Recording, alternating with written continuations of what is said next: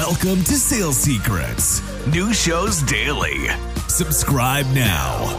Who is Justin Welsh? What is your background? How'd you get started in sales? And then where have you worked?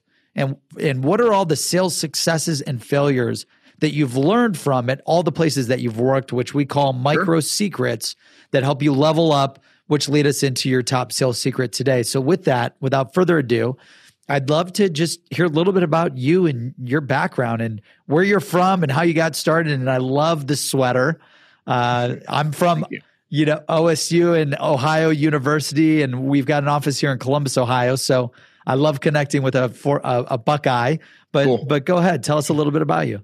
Yeah, so I'm originally from Cleveland, Ohio, and I grew up with a father who was in sales with the same company for about 41 consecutive years. Damn, that's awesome, man. Yeah, growing up, I had this idea that, I looked around at our family and we were, well-to-do. We had a couple of cars and a nice house, and I thought that was sort of the be-all, end-all. So I knew that, growing up, I wanted to be in sales, and I tagged along with my dad, and he was in pharma sales. So growing up in Cleveland, where did he sell?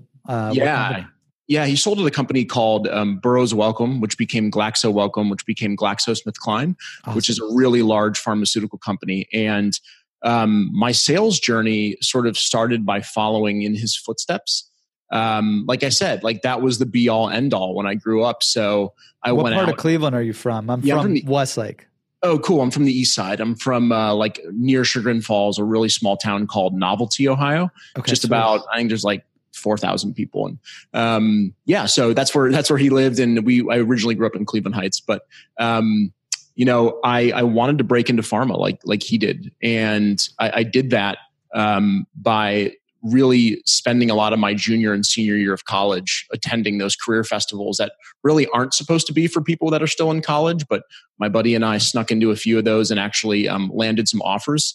Which was a really funny when they found out that we were in college. And one of the companies that made me an offer when I was a senior in college, I returned the next year once I had graduated and started with them. And it was a very small company called BioVale in a very small town in Ohio called Steubenville. And that was sort of my MO early in my career. Was I went anywhere where the opportunity was. So a huge lesson for me early in my career is say yes to the opportunity. That's right? Awesome. I didn't care that it was in Steubenville. I didn't care that my next move would take me from Steubenville to Toledo, Ohio, where I ended up working with GlaxoSmithKline, like my father. And it continued to be the same lesson. Say yes to the opportunity that will get you ahead, regardless of what it does to your personal life, regardless of whether you care about moving or trying something new or being in a position where you're not fully sure of yourself. I looked at each opportunity that was put to me on a platter and just said yes, right? I didn't really analyze it or think about it. As long as I had an opportunity to move my career forward, I was the guy raising their hand. And you'll see as I move further into my career, this is a very common theme in how I moved my career quickly. I look at a lot of people today and they're saying, I wish I was doing something different. Well, how about this? No, too far. How about this? No, too small. How about this? No, too risky. Damn. If that's the mindset, then that's a very hindering mindset, in my opinion. If you enjoy Sales Secrets and you'd like to help out the show, go to the Apple Podcast app, the purple icon, and give us 5 stars. And if you haven't yet, please go give that a shot. Now back to the show. So you took the job at Glaxo. Yep. Glaxo. Yep. You had to move to Toledo. Yep.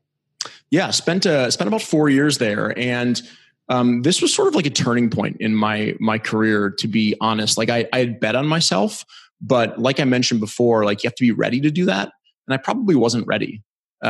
If you've heard me speak, or you can talk to anybody that I've worked with for a long period of time. My early years as a salesperson, I made a lot of bets on myself, but I wouldn't say that I was entirely ready.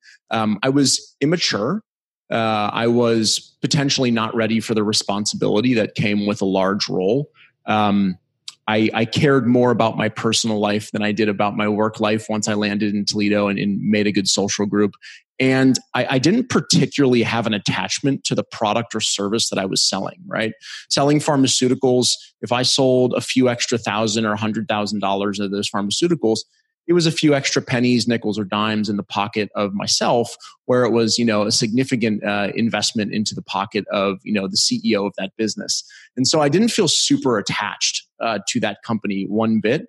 And my success didn't feel like success in my own pocket. And what I started to recognize is that if I was going to invest a significant amount of my time early on, where I was a little bit less mature and a little bit less ready, I needed to see significant benefit directly to myself.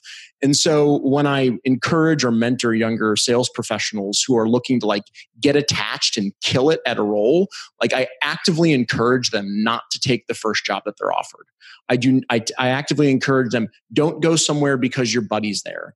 Don't go somewhere because it has a specific logo on your resume. I'm not saying those are bad moves, but what I'm saying is the passion in which you sell something, the attachment that you have to your success and how it benefits both you and the business really, really matters.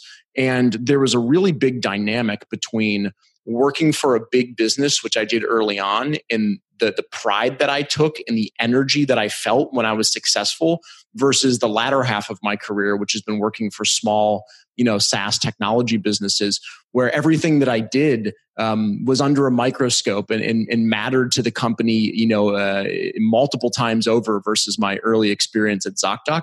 So another sales, I guess you could call it, secret that I would share is be incredibly passionate about the company that you join. Attached to the mission, vision, values. If you read the mission, if you look at the vision, if you go through the values and they don't speak to you, they don't bring you joy, they don't excite you, then don't work there.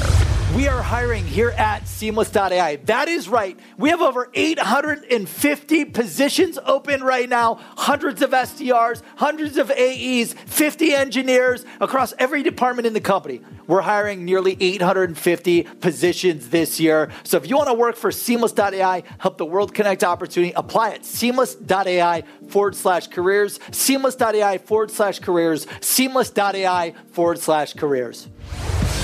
Thanks for joining Sales Secrets. New shows daily. Subscribe now.